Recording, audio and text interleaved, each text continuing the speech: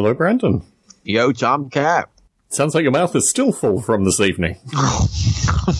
You're not supposed to notice that. I'm sorry. I got pumpkin bread in my mouth, man. It's the season. You can't blame me. I can't blame you. I can't. Well, why don't I give a listener a shout out while you chew and swallow, and then we'll get on to this evening. I'm down, baby. Yeah. So our listener, Creepy Sneaky Uncle. If ever there was a name of a listener to Attic Aficionados, Creepy Sneaky Uncle is that name. Thank you very much for the iTunes review. He hopes that the podcast goes on forever. So, that's a long time. Some evenings it kind of feels like the podcast is going on forever, but well, you're still chewing. I don't know. I don't have any prepared notes in this kind of circumstance. So no, I'm good. Okay. I'm good. What did you cook this evening? It actually ended up being smaller. Everyone, but did some Icelandic cod and just breaded it and did sort of like a fish and chips, but swapped out the chips for sweet potatoes and some baked beans. Ooh, baked beans. Yeah, it was and then I did some pumpkin bread, so that's what I'm gobbling up now. Very good. I'm like out of breath. I'm so soft. It was kind of funny when I did the intro. It was clear that you had a really good evening.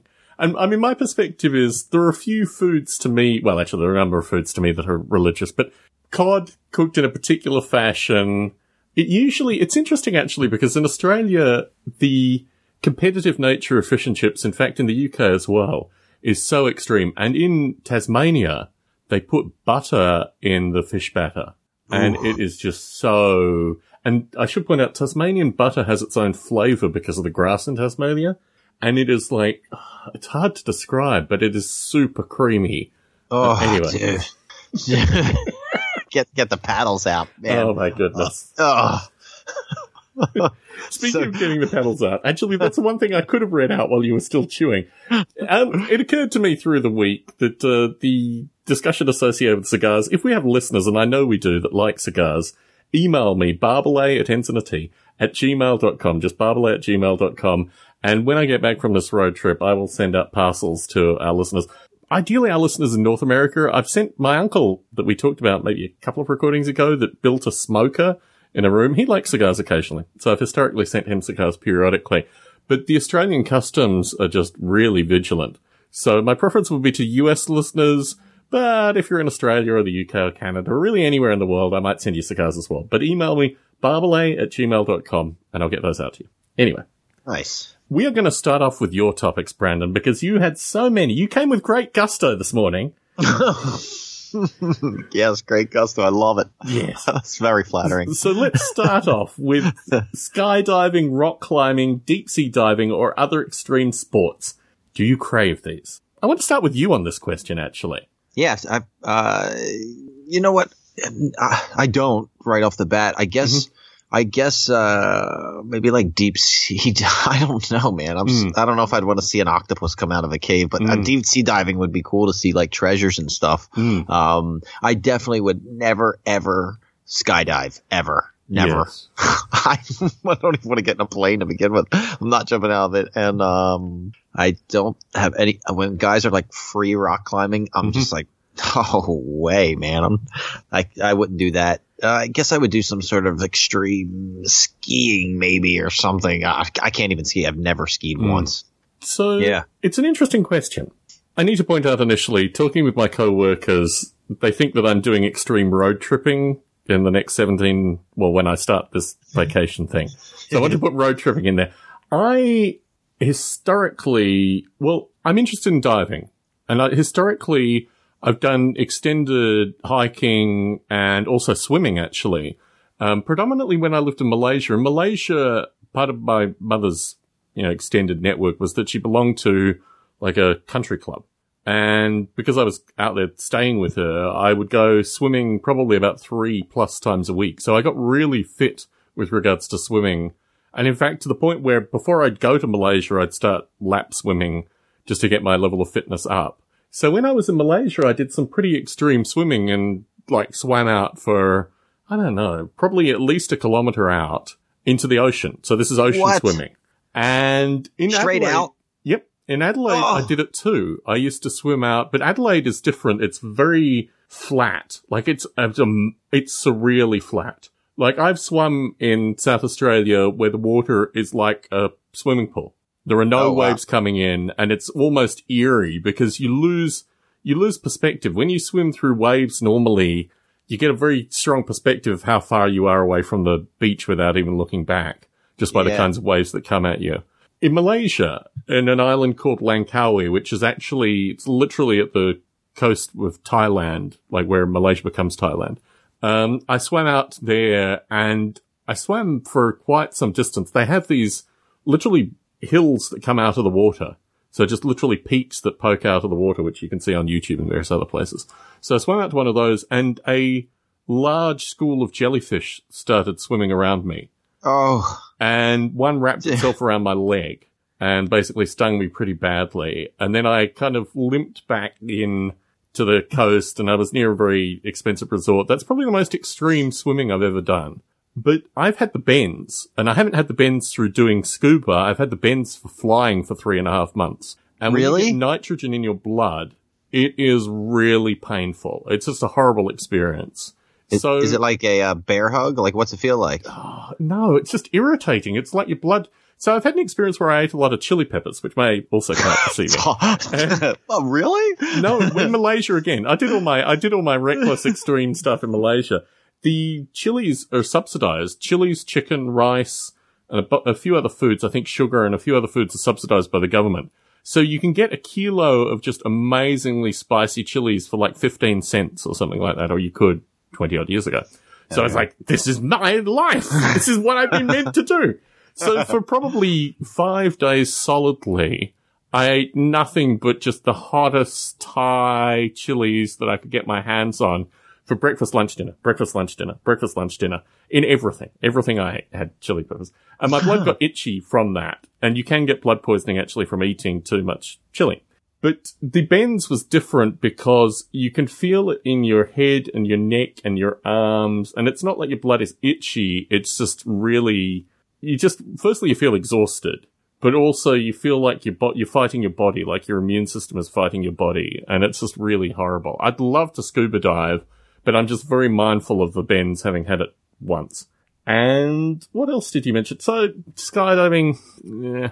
I mean, I'm kind of afraid of heights, and I think in certain circumstances I would skydive. I just haven't found those circumstances naturally in my life. And in general, I would need to know every part of the process. Like, I I purchase the parachute, fold the parachute, every aspect of the control aspect of skydiving. Yeah. Anyway, what else did you mention? I have friends that do the freeform rock climbing, and they are nuts. Like, I have one coworker that used to do it with nothing. Oh, but his fingers, his hands, you had another question associated with palm reading. His hands I'm fascinated by people's hands. So when you see people's hands, you get like a very intimate sense of them. He had amazing hands. The musculature in his fingers, but also like the webbing and the joints in the hands and these kind of things. But you need to be a very particular person to do that kind of stuff. Yeah. I don't know how those guys come up with that. That's I don't know how you start doing that. Yeah. I don't know. So you also had other questions associated with like treading water and other things, which I've kind of migrated into this as well. Oh, yeah. Yeah. Okay. The question was, how long could you tread water to survive, I think? And in my case, my physical condition has deteriorated the more time I've spent in offices. And one of the things I loved about earlier times in my life was just the amount of exercise that I could just do. Now I work in an office. I mean, I stand all day. I have a standing desk. But yeah, the physical deterioration is very real. And I think when we meet Brandon, the physical deterioration might be something that you have not... I don't know. I mean, maybe Art has talked to you about the physical deterioration, but it's very real in my case. Oh, dude, I'm feeling it. I'm in the same boat. Wait a second. You got a standing desk? You stand at your desk? Yes. Oh, yes. Dude, that's awesome. Well, all day? But the thing about it is, it's not like...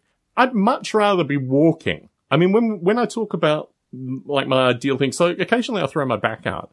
And when I throw my back out, I just walk for as much as I can. And I actually really love walking, but I don't get to do the amount of walking that I would normally like to do. One of the things when I go to Australia is my family is absolutely, like, my mother in particular, she owns a car, but she never uses it, and she walks everywhere. So just hanging out with my mother, I can walk 10, 12 miles in a day easily. And that's just the way she lives. So when I'm in Australia and doing that kind of stuff, immediately all the stuff, all the rot drops away. Let's talk a little bit about treading water specifically. Because my perspective has always been that floating, like, for example, when my foot was stung and I was out in Langkawi, I minimized every possible movement and just basically floated with a little paddling to get in. But treading water is very resource intensive. I mean, obviously it's used by the Marines and other things to test people's physical form. But why treading water specifically? Well, I just figured we could compare it to, like, you know, how long can you just stay in the middle of, like, someone's pool in their backyard, just treading water? I mean, I know 20 minutes is going to seem long, but could you do it for 4 hours, you know? Well, when I did I was thinking about this with the Malaysia question because I really couldn't remember how it's very difficult. I can give a practical example to this. I don't know people that own pools, but when my wife and I go to a lake roughly every summer, and I swam out only about 80 yards out into the lake, and I was out there swimming for, I don't know how long, only a couple of minutes, and I realized I am really out of shape. Like, what used to be no thinking for me. I was like, I could actually drown. I can understand how people can drown. This is not a nice experience. But the thing is, I guess when I was in my teens and early 20s, I just swam. I didn't even think about the concept of I've gone out too far, can I get back? You know, I guess I'll have to wait till the summer to get back in a pool, but I want to see how long I can tread water for in a pool. And then, you know, when we go down the beach, compare it to treading water in the ocean. But there's no way I would swim out like a kilometer out in the middle of the ocean. I wouldn't even swim past the waves. No way. And you swimming out that far just to jump back, isn't like everything poisonous? And aren't there like tons of sharks in Australia? So you need to understand that, yes, the poisonous creatures concept is rather interesting because the more time you spend around them, the less that you're concerned about them. Like once you've had a spider crawl on you and stuff like that. And in the water, I don't think I've seen sharks at a distance, but I've never seen sharks swim around me. The jellyfish was the scariest I've seen just because there were so many. The water was crystal clear as well. So I could see down. Yeah. Anyway. Yeah, well, I don't know. Yeah, I guess it's nice swimming in New Jersey because you can't see 2 inches below the surface. So it's nice to be able to know. But I'll tell you what, I took Lendon out with me one time. We were in the water and we were probably like chest high, and I had like a waterproof camera, you know. And I said, well, here, come on out here. It looks a little better for this shot. And he wouldn't go. He wouldn't go like 2 more feet out. And I was like, why won't you go? And he goes, that's their world. And I go, whose world? And he goes, that's the shark's world. And I was 2 feet out more. Yeah. But yeah, I won't go too far either. But I don't know. So, yeah, everybody says everything's, you know, the webs always say everything's poison, you know, and there's tons of sharks. But I gotta say that, you know, they always mention jellyfish as well. Of course, box jellyfish. But, I don't know. Just like in Crashing Waves, I don't even know if I could tread water for an hour. I have no idea. I don't know. I'm curious to get in there and try it. Yeah, I mean, certainly my physical condition currently is pretty useless, but given, I don't know, 2-3 weeks of training, I think I could probably do quite reasonably. And I feel that way. My mother still runs marathons. So I feel probably one year I could join her in a marathon, but just not this year. Yeah. Oh, that's fun. So you also mentioned starting fires without any tools. Do you want to pick this up, or I can start? Yeah. Okay, so I went into Harbor Freight, you know that store? Yep. And so actually, yeah, I think it was Harbor Freight. They had this little thing. It's, you know, you buy all these knickknacks, and so it's like $1, and it's like the flint rock or whatever, and you scrape it, it makes the spark. And I'm like, oh, everybody needs to have one of these for that time you can't find all the matches in your house, you know? And then I started thinking about Castaway and him making the fire, you know, Tom Hanks. And I don't think I've ever made a fire without matches. Have you? Yes, I have. Like a lot? In Australia, I don't think I had a problem with fire as a child, but I certainly was absolutely fascinated with primitive technology and how to make fires. You need very particular kinds of harder woods in order to do it, and you need to Like, there are a series of things which you need to do, but I remember on a couple of occasions I've at least gotten smoke out, and I think maybe on at least a couple of occasions I've gotten, like, something that could start flames. But the thing, I mean, we have places around the house which are like collection points of matches and things like that. But yeah, as a child, fires were... When my parents got divorced, they did this with my brother in particular. My brother was interested in repairing cars, so they bought him a car, which he repaired. For me, at a similar age, I wanted to be a Cub Scout, but they threw me out. And why? Because, well, I always said because I had an extra toe, which I think is actually pretty accurate, but the reality was I had to be hospitalized to have the toe removed when I was 10. And I missed like 2 Cub Scout things. And all my friends were promoted to seconds or sixes. I can't remember. Anyway, whatever the higher level was. And I wasn't promoted. And then it got kind of toxic. And I'd left the Cub Scouts and I went back periodically. I went camping with my friend Alex periodically and he was still a member of the Scouts. But I don't know. I've always wanted to be a Cub Scout, but basically after my experience with the toe removal, not so much. And through these experiences, though, I can't really remember how it actually came about, but I remember basically every weekend my job around the house was to gather together scraps, and I had a little incinerator that I built, and I would, set stuff alight for that. And it's a skill which I use very, very rarely now. I used to work with a group of Spaniards in Las Vegas, and I made paella with them one time. And I could get the fire exactly right. I could get the wood, the perfect heat. We talked a little bit about my experiences with smokers and wood. So it's a skill that I use very rarely in adult life. But in childhood, my ability to build fires to a certain degree of heat and a certain degree of, campfires and this kind of stuff was a skill that I probably well mastered more than my peers. I remember sometime I was able to catch something alight probably in the 2nd grade. And I realized very quickly that this was a skill that I shouldn't do at school because it caused concern, basically. But yeah, it's something I've always found. I mean, I've had one of the things that I've done that is extreme is extreme bushwalking with minimal packs and things like that. And in those circumstances, your ability to make a fire, well, just maintain dry stuff sufficient to build a fire is really, really important. But yeah, it's an interesting one. You also mentioned building a water filter. Oh, yeah. Come on. Let's get into this. Yeah. Is there an easy way or a way that anyone can do it? If you're out and you need water, is there a quick way to build my water? Perspective on this is I've camped in areas where the water is polluted in various ways. I've never camped in an area that has sewage or potential sewage as part of it. I've camped in areas where there are dead animals that might be in the water and this kind of stuff. But when I did my trek in my book, Field of Chaos, the area, all the water was infested with mosquito larvae. So when you drink wriggler water, it's called wriggler water because they literally wriggle in the water. You learn very quickly that you strain and boil. So I'm a bit more, I don't know, stupid perhaps is the right word. I'm not as obsessed with water purity as people are here. And when I went camping, I always had 1 or 2 friends that just we're not even going to boil the water. Fuck this. We'll just drink it as is. So I guess I had various stupid toughness things. But yeah, if ever I was the fecal water here, which it's coming into the festive fecal geyser season. In fact, that's one of the reasons that we're leaving on our road trip when we're leaving. That kind of thing I'm very well aware of. And that kind of thing, I mean, particularly with work, you can't imagine literally shoes and clothes and everything. I keep them separate.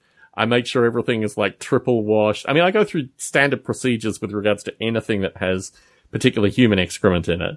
But, yeah, regular water, these kind of things, you can typically just get away with either straining it. I mean, straining is even optional, but just boiling and also having a rough sense of the water source. But yeah, given any kind of meaningful pollutants and probably most of the pollutants that I'd find in this country, my camping skills are probably not particularly useful in the US, and certainly not in the apocalypse. Can you drink the water out of the tap where you're at? Not really. I do, but the thing is, I sent it away. So one of the backstories to Attic Aficionados is I've suffered migraines for the past couple of years and actually had memory loss because the migraines have been so bad, which is one of the reasons I like recording this show, because it reminds me to remember stuff. One of the things I did maybe 6 months ago was have the water tested. We have very low arsenic levels and very low something else in the water, which isn't particularly good. You kind of can drink the water here. When I lived in Sunnyvale, which is literally 2 towns up, in 99, 2000, if you boiled the water, you'd have crystalline structures growing in the water. And the water there was far, far harder than it is here. But yeah, you can drink the water, but it's just not particularly, it's got a taste and it's not particularly nice. Yeah. Hey, Sunnyvale, that's like the Street Fighter capital of the world. I know why. Believe me, the mean streets of Sunnyvale, you'd need to know how to operate an arcade game. Yeah, dude, that's like a mystical place, man. It wouldn't be too mystical if you actually spent a bit of time in Sunnyvale. But yeah, believe me. It was an interesting time actually, because the main thing was there was a huge influx of Indian migrants. So you had like the local residents, the Indian migrants. We had a listener question like a while back about the strangest thing I'd ever seen in a convenience store. Yeah. Like, a Korean guy slapboxing an Indian guy in a convenience store in Sunnyvale. Oh man, the tensions were high. Like, it's very strange when you think of these migrant communities coming in, but the tensions were very, very high when I lived in Sunnyvale. Anyway, a question you asked. You want me to give you a good chili recipe for Halloween? Oh, come on. Yeah. Don't hold back now. But listen, I know you are Mr. Pepper. So, or Dr. Pepper, I should say. I don't want to have a cold sponge dripping down my back the next day. Like, I'm not interested in horrific pain. I just want to have a nice crock of chili. Well, that's interesting. I'm looking here at the box that I'm going to be bringing, and there's a very large jar containing a number of multiple alarm peppers that I'm going to be bringing with me. Okay. But let me tell you how. Let me tell you how to do this. And here's the trick. Trick that So, backstory to this is that I took Webby peppers into my office this week and created somewhat of I don't even know what one would call it. Like, let's just say my coworkers weren't quite as chili immune as I am. Anyway. Panic. What I use, the critical thing is scissors. My wife has numerous cooking scissors. I use a pair of cooking scissors specifically for chilies, and I cut them really, really, really fine. Most of the pain associated with chili peppers, as we well know, as we've described, is the next day phenomena. Well, the gut phenomena's there, but the next day phenomenon is certainly real. And one of the ways that you beat that is by cutting the peppers really, really fine. I'm literally, millimeter kind of like lengths at most. No. Is it like, is it as thin as like Paulie cutting the garlic in, it's like Goodfellas when they go to jail and he cuts? Yep. It's that thin? I've tried it with a razor blade and I get a better cut with scissors. Okay. So really sharp kitchen scissors, and literally I'm just moving the peppers like that. But it's exactly like that in Goodfellas, exactly the same phenomenon. You want the peppers to dissolve by the time they reach the intestines. I would use 3 different kinds of chilies, probably even Webby peppers. The other thing is associated with, so I'm not a big bean chili guy. Like, I've gone through a multi-bean chili phase, but my perspective is you want, and another point I should make, actually, the dried peppers that I'm bringing you, the 5 alarms, when they're dried, are actually almost like stone fruit. They have almost a plum flavor to them. And I eat chilies primarily for the flavor. The heat effect is great too, don't get me wrong. Hallucinating on chilies, nothing quite like it. The flavors is, the primary reason that I actually use chili peppers. I don't think you can get the same breadth of flavors. And obviously there are a wide variety of other spices and herbs that you can put in. But I'm looking for very particular sweet flavors that come only through the chilies.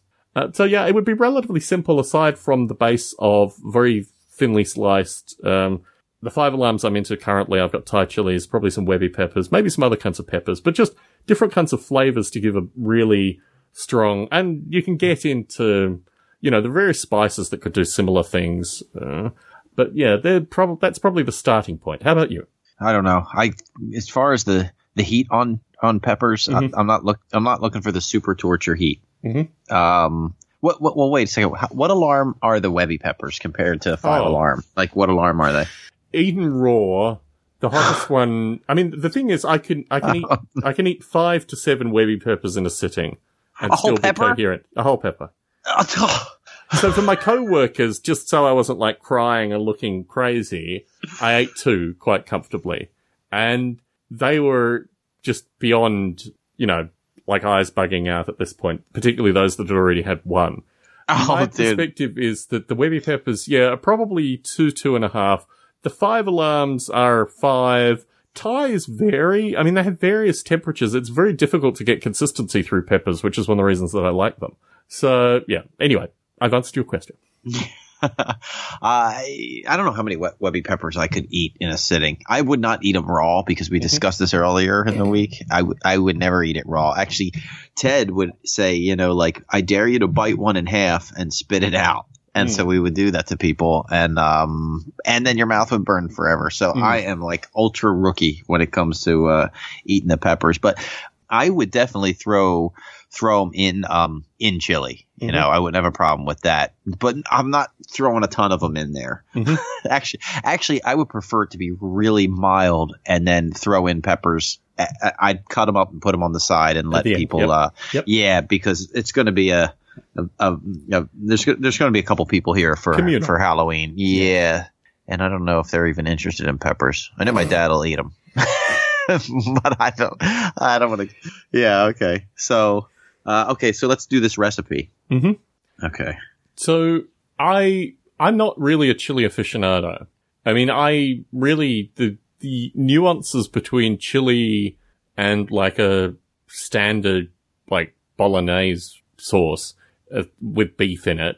Yeah. I mean, I'm really like the nuances. I mean, when I came to this country in 99, I stayed with folks that were chili fanatics, and they would be multi-bean and all this kind of stuff. And it just, I don't know, it created a kind of explosive dynamic to the thing, particularly the next day, which I thought was interesting, but I don't know. I mean, are you multi-bean? Yeah, I typically am, but I don't have to be. I don't have to have any beans in there, but I do like kidney beans in there. Do you start with a garlic base? I mean, do you do it like a standard?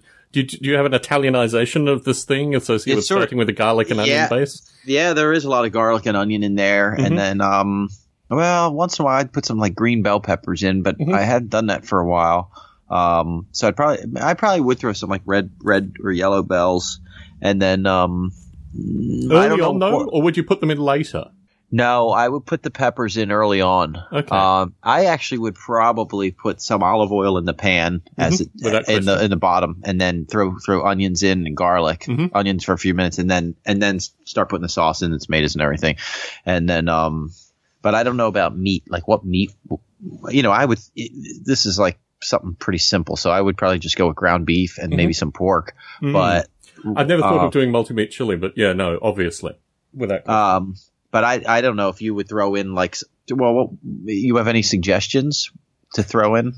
So my perspective is, as you've described, a large portion of chili is a series of extra things that people can add as they wish. And the chili that I've seen cooked here that I've actually liked and enjoyed has always had even the onion component added in as a secondary thing. Yeah. So you end up with like cilantro, onions, usually jalapenos.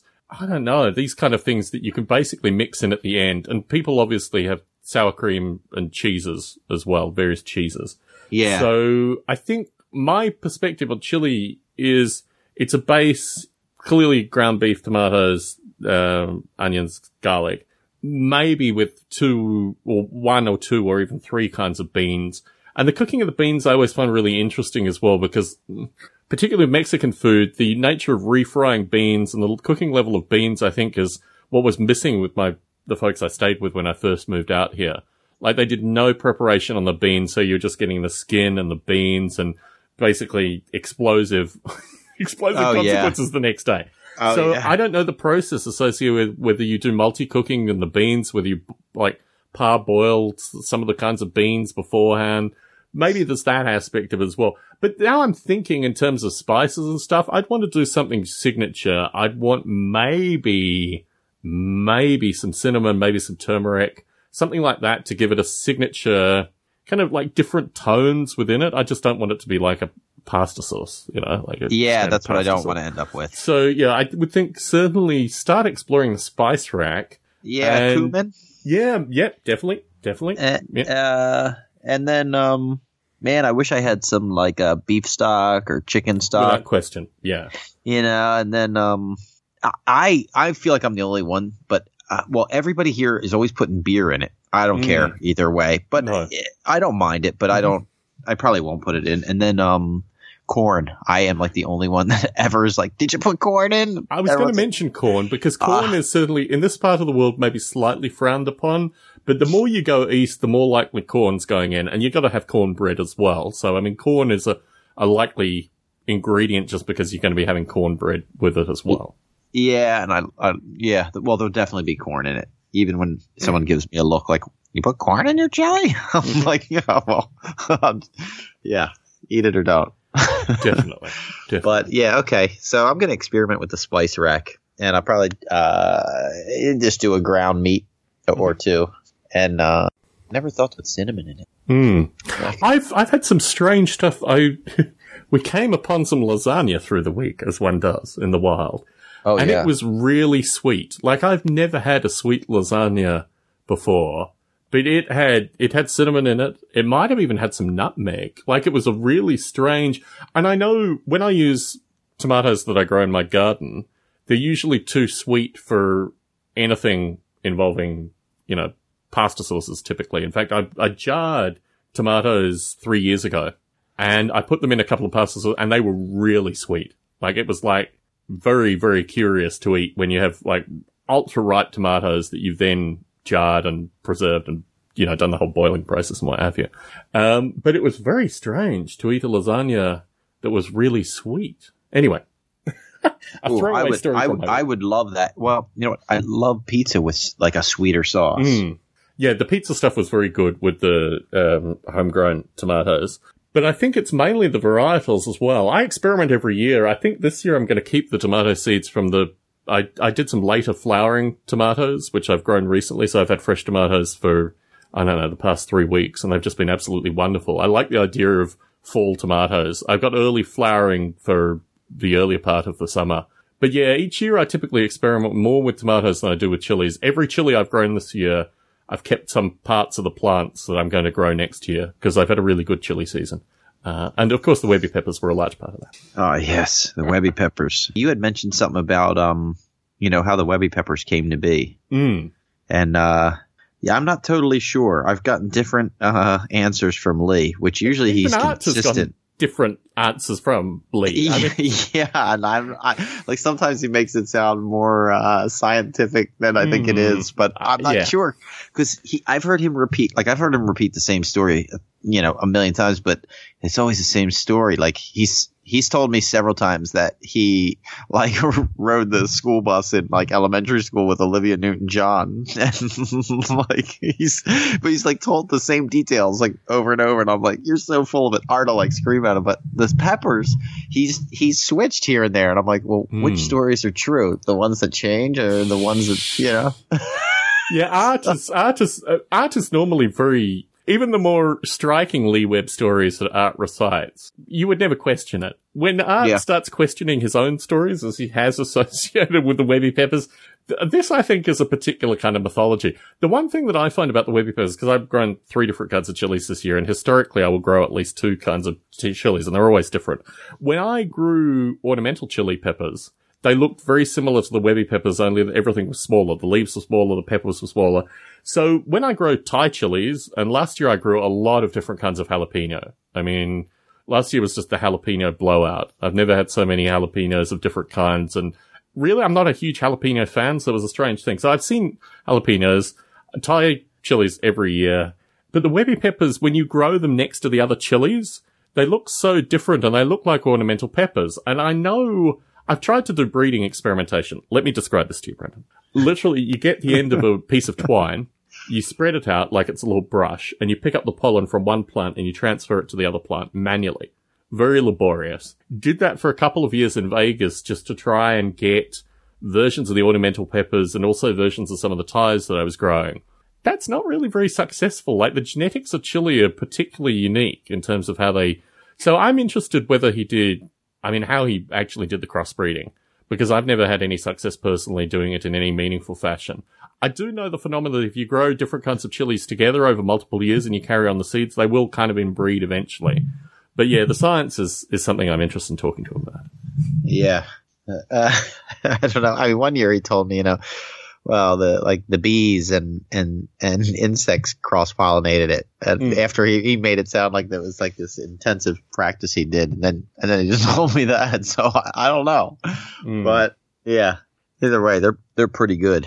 I'll talk to him at some stage. I think a number of people, yourself included, have firmly agreed that it's good that I talk to Lee Webb at some stage. So it will be recorded, it will be put out for our listeners, and we will hear definitively the origin of the Webby Pepper. Excellent. The Smurfs versus the Care Bears. A very political topic. It's brutally savage. I mean, Care Bears are like... I mean, how can they not turn into like Ewoks with like spears and stakes and sticks and slingshots? And then the Smurfs, I don't know. I don't know what weapons they would use to fight the Care Bears. Interesting. I feel like they outnumber them, and like and then like I feel like the Smurfs have like more magical like potions. I don't know if I'm just Gargamel's influence in that, but I don't know. So that just popped into my head. I'm like, these friendly little things. What if they were like bloodthirsty? Because when I was going through the topics, I was reading them out for my wife, as I do periodically. My wife is more than the Care Bears. She likes the Gummy Bears, which is the Disney like thing. Yeah. And I've always been a Smurfs guy from back in the day. So in our relationship, this is one of the few things where our general interests diverge, my wife and I specifically. The Smurfs always fascinated me. In Australia, they were omnipresent through the early part of my childhood, but then when I got to be about 10 years old, like the gas stations would carry various like accessories for the Smurfs. What? Really? Gas stations? Yeah. So I remember one time getting a Smurf well, which was remarkably elaborate. Mechanical well where the bucket went up and down and a rope and a series of cogs that twisted it and all this kind of stuff. So yeah, the Smurfs for me were always interesting. I never got into the Care Bears until I started dating my wife. And then my wife explained to me in very elaborate detail, because my wife at the time, in fact, it's still her eBay handle, was named after one of the Care Bears. And I was thought, like, what is this? Like Sunshine Bear was her bear out of the Care Bears. Okay. I never understood the Care Bears as a thing until I started dating my wife. And then I realized actually, I just lived in a very kind of confrontational, direct, war-oriented related culture. And my wife, in contrast, although she had aspects of that in her childhood, understood the Care Bears on a far deeper emotional level. Like, my notion of like the Smurfs as like little blue ants that just colonize, and the whole nature of the one female Smurf and all these kind of paradoxes that my wife dwelt upon didn't concern me. But yeah, I always thought that if they were to fight, I mean, I can't imagine the Care Bears ever fighting anything. I mean, they would just use love and magic and all the other stuff that they utilize. But yeah, the Smurfs, one of the things I've liked about the Smurfs is just their ability to, create problem solve, basically. They're a problem solving species in the fantasy universe. So yeah, I think it would be a fascinating war, probably involving countless, skinned and various other flayed Care Bears. It would be pretty brutal, and my view is clearly probably NC-17 if it ever were to become a film. Definitely. Yeah, I agree. I don't know who would win. I don't know. How many Smurfs do you think there are? Like, there's a limited number of Care Bears. Yes, there's an unlimited... That's the thing, right? The Smurfs are Viet Cong, right? They just keep on coming and coming and coming and coming. The Care Bears are, you know what I think of? I think like there's the Care Bears and there's like 20, 50. And then and then the Smurfs, there's like, I don't know, like a couple hundred. And then there's Muscles. You know those things? The millions of unusual small creatures lurking everywhere. Then there's like thousands of them. Okay. Interesting. Yes. Interesting conflict. Worthy of a documentary, no doubt. I don't an unwatchable one. Well, it could be a lot of blood and obviously like strange, grotesque sex rituals and other things. I mean, no, this thing could digress very rapidly. Let us move along. Yes. A topic that you put down for interesting reasons, but let's explore it anyway. Ghosts, spaceships, aliens, fortune tellers, palm readers. Is any of it real? Yeah. Are you interested in any of this? Do you think there's aliens at all? Well, this is where it gets interesting. So my perspective is that we as humans know a certain amount, and we're constantly gaining knowledge in different areas, and we're also occasionally losing knowledge in different areas. But the whole nature of existing on this planet, in particular as we do in our physical forms, in ape-like creatures, means that we never know everything. So obviously there's a potential for a whole lot of crazy crap to go on. I like to reflect on, so when I was at university, I did physics. I did a philosophy degree and a physics degree. And towards the end of my physics degree, I'd basically taken every physics course, and I needed to take extra courses. So I took an astrophysics course with this guy who was, I don't know how one would describe him. He looked very much like the tallest man ever. Do you know the tallest man ever? If you've ever read a Guinness Book of Records, he was like, I don't know, 8 feet tall. And he walked with a walking stick. He was an old Indian guy. And he was just like, you got the sense with him that he was almost like a Yoda-like brilliance kind of guy, basically. Because he was physically huge, but also slightly deformed and walked with a walking stick. And he talked with an amazingly deep, bassful voice. And I lived to come to his lectures just for his voice alone. He started talking. I mean, this is an honors level course. Basically, I had to take a course that was outside the remit of anything that I'd ever studied previously. And I'd never done any astrophysics. Like, there were literally 3 years of astrophysics, then you got up to this honors level course with this guy teaching, and I just went to him and said, do you mind if I take your course? I've got to get points. He's like, sure. About halfway through one of the lectures one day, he started talking about planets well outside of our galaxy, where the gravitational rules are not controlled, like they don't honor the laws of physics. So there are planets that are studied outside our galaxy, well outside our galaxy, where the gravitational fields and stuff are not obeying the laws inside our galaxy. And he said one of the things you can think about is that there's intelligence that's actually controlling the gravitational fields. And that's certainly a perfectly valid explanation amongst these astrophysicists that are clearly brilliant, potentially insane. But the other thing the other point that he made is that you don't know that the things that are controlling it are anything like us. Like, we have this view, we have eyes, we have all these things that are built up around our existence on this particular planet, in this particular environment. There's no reason that intelligence has to be humanoid or even look like something that you can pick up with your eyes. So maybe out in these galaxies, these are just like gas clouds or toad. Well, toads are physical things you can see, but toads. Like just toads. Yeah, exactly. So that whole narrative has always fascinated me, that we're just really biased in what we see associated with, like, there's the whole argument that, mushroom spores and whatever are interstellar things. And I mean, I like reading on the fringes of science to the outer areas of science. So I don't know. I mean, my perspective is I know relatively little, even of the world that I'm around. So aliens, probably not creatures that are going to probe me or anything like that, but I'm sure that there's potential for a wide variety of things that are outside just the general remit of my understanding. Spaceships and these kind of things I always find really very curious. I don't know. I mean, I think to have a large deity land on Earth and start pointing its finger and shooting lightning bolts, that is a bit extreme. But within the hierarchies of possibilities, I certainly allow for the fact that there is something out there that is not intelligible by us. And whatever form that takes, who can tell? You then get into two interesting points, which are fortune tellers and palm readers. And this is an interesting area because I think there are people that are more perceptive than normal people. Like, they're just intuitively more perceptive because they watch a variety of things. And amongst many, in percentage terms, people say to me that I tend to be slightly more perceptive of certain things. So I think there's a realm where you can understand more about people if you just pay attention. And I don't think that fortune tellers and palm readers in general are not part of that thing. But you can certainly tell a lot about someone by their hands. So I'm sympathetic to that in part, but I don't think there's a science that they're following here. I may be more sympathetic than you are to these things. What say you to these ideas? Yeah, aliens, baby. Ghosts, definitely no. I don't know. Yeah, I agree with you. Like on the palm reader thing. yeah, there's definitely people get like you ever see those shows where like they use like a psychic to find like where this person was last, and most of it's crap, but then once in a while you see like some investigator show and they're like, oh, we used a psychic and they were like drive down this weird road and there it is. It's like, well, I don't know if they're telling the truth, but yeah, once in a while I kind of buy that. I mean, I wonder if, you and I watch a lot of these unsolved mysteries, spouse killing spouse, kind of, exposés, these kind of things.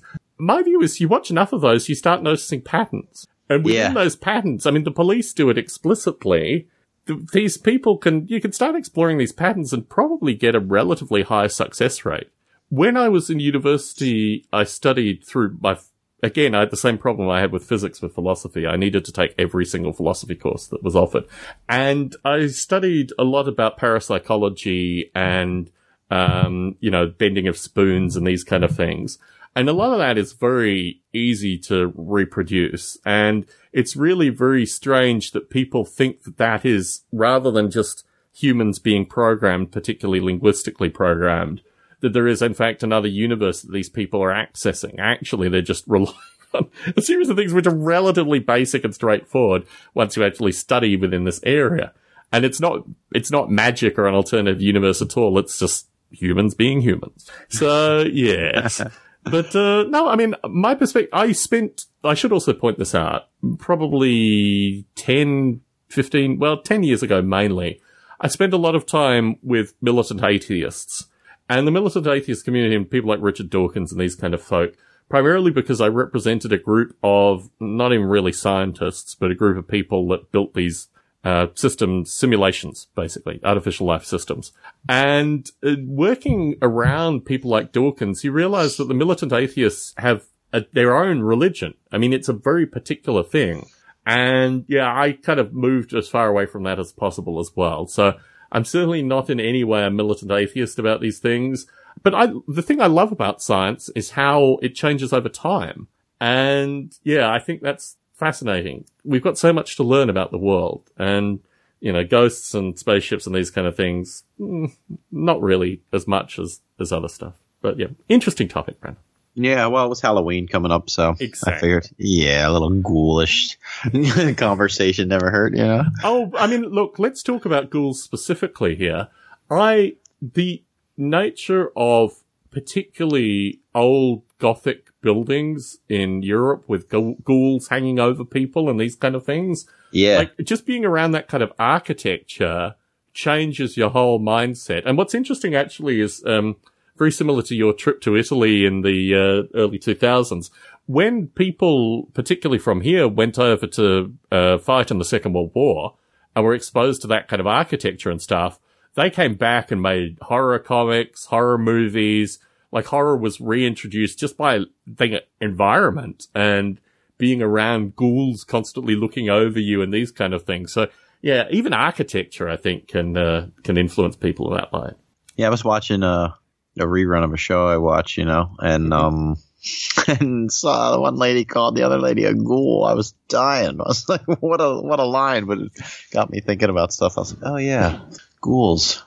I haven't thought about ghouls too much. Yes. The ghouls surround me, actually, but only in little miniature form. Anyway. Yeah, those are excellent ghouls. Yes. You need some crossbows. Yes. You will no doubt enjoy the box that I'm going to pass on to you. Let us continue. Can we talk, is there any aspect of Halloween candy that we haven't already discussed on Attic Aficionados? I was racking my brains here. Do you have anything candy related that you want to put out there? I don't know. Have you ever eaten a Chunky? Yeah.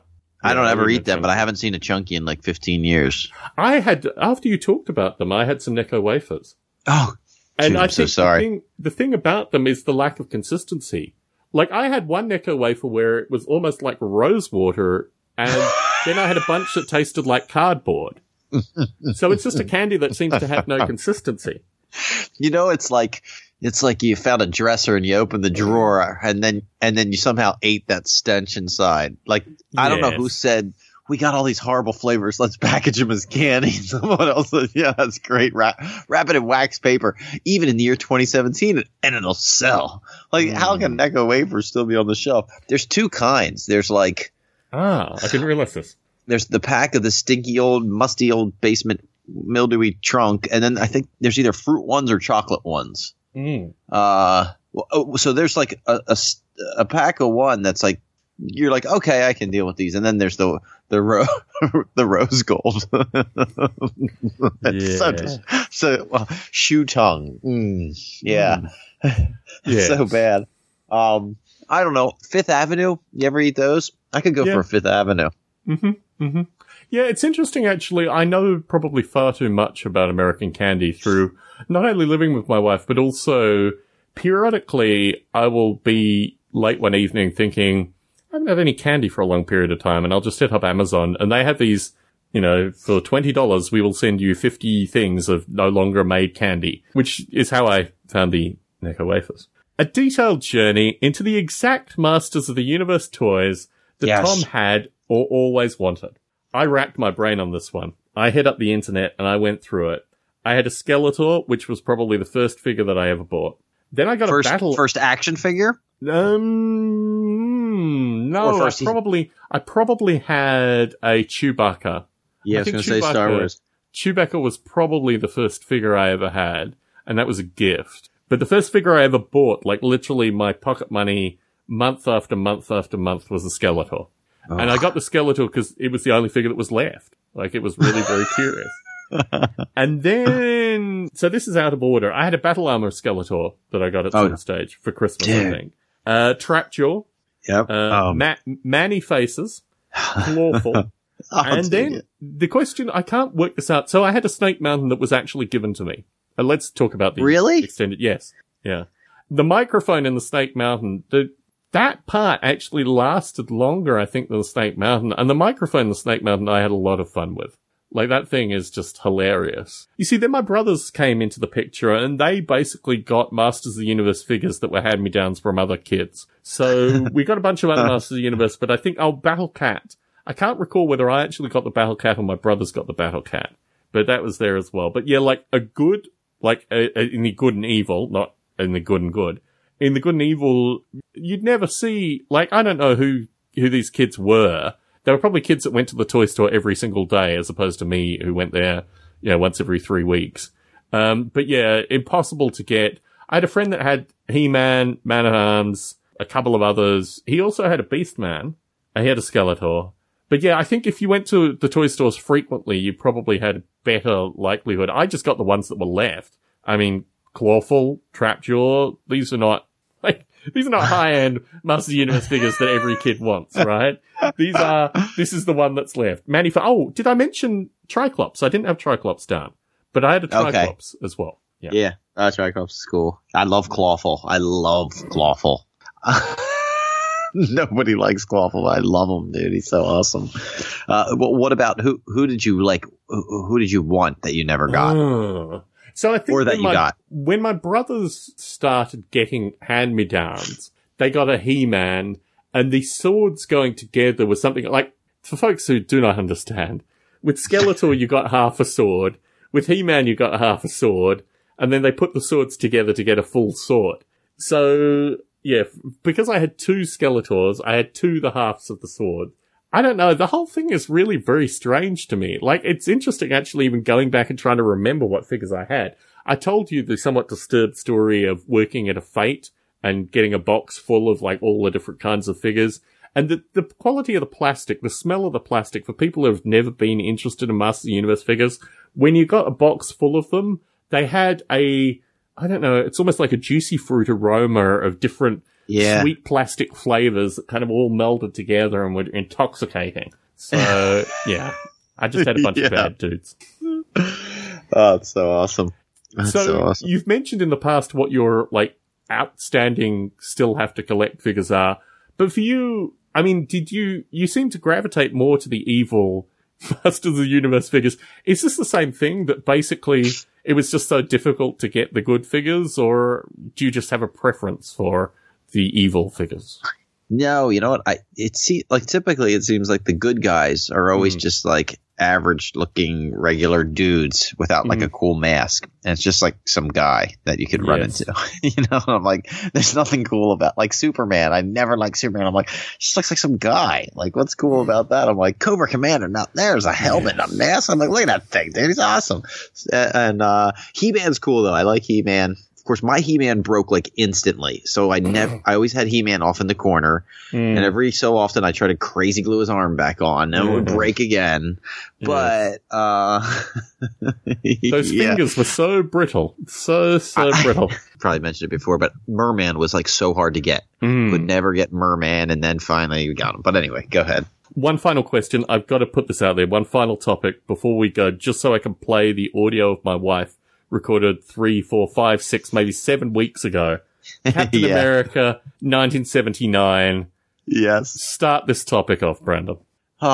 If you enjoy the Captain America movie or the Marvel movies that are out now, you should really hurt yourself and go back and watch. Is it 1979? Yep. Oh, yep. There's no. I thought it was in the 80s, but I guess it's 1979. Let me make this point. I found this movie far less offensive than the modern superhero movies. Yeah. And the main thing about it is it's so complete. It's like a different genre. It's not the same movie genre. The nature that he becomes the superhero in literally the last 15 minutes of the movie. Is this a different movie? Very curious. Is it? I wonder if it's the same one. Was the excellent shield throwing in there? Well, this is where you mentioned it. So he gets literally towards the end of the movie, he gets the motorbike and the shield.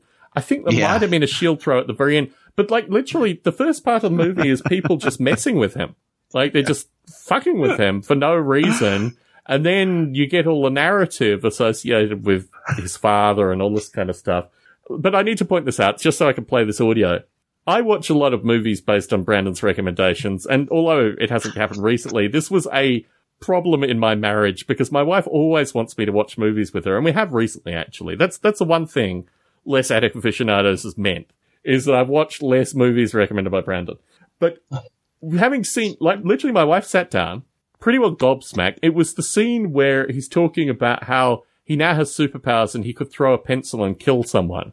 And that line where he's talking about throwing the pencil at now I could throw a pencil and kill someone. My wife completely lost her shit.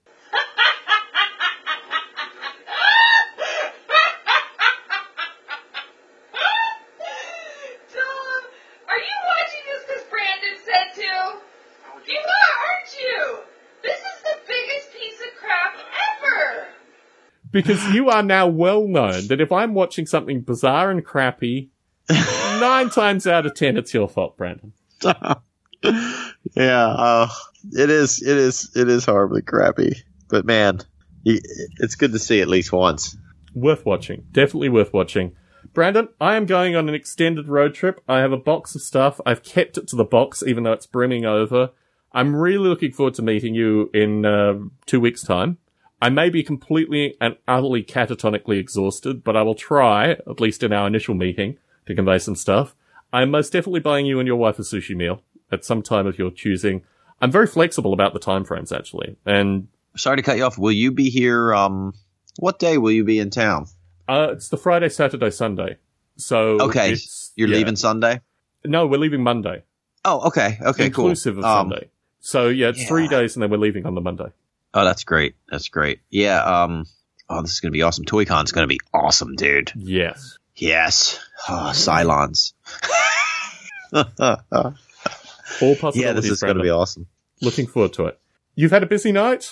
I've got to edit the show and put it out. It's a pleasure as always. There will be no show recording next week. One thing the listeners have wondered is the quality of content that we will put together on location. Who knows how that'll come together? I'm going to actually buy a camera of some description, which may or may not be useful at that time. But yeah, even if we don't take any footage, maybe just a proof of life photo at the con, no doubt listener to Model Rail Radio or what have you will take those photos. So we'll work it out somehow. But really looking forward to meeting Brandon. Couple of weeks. Likewise, Tom. Yeah, we'll do some shooting. It'll be awesome. Talk to you soon. Take care. Yeah, see ya.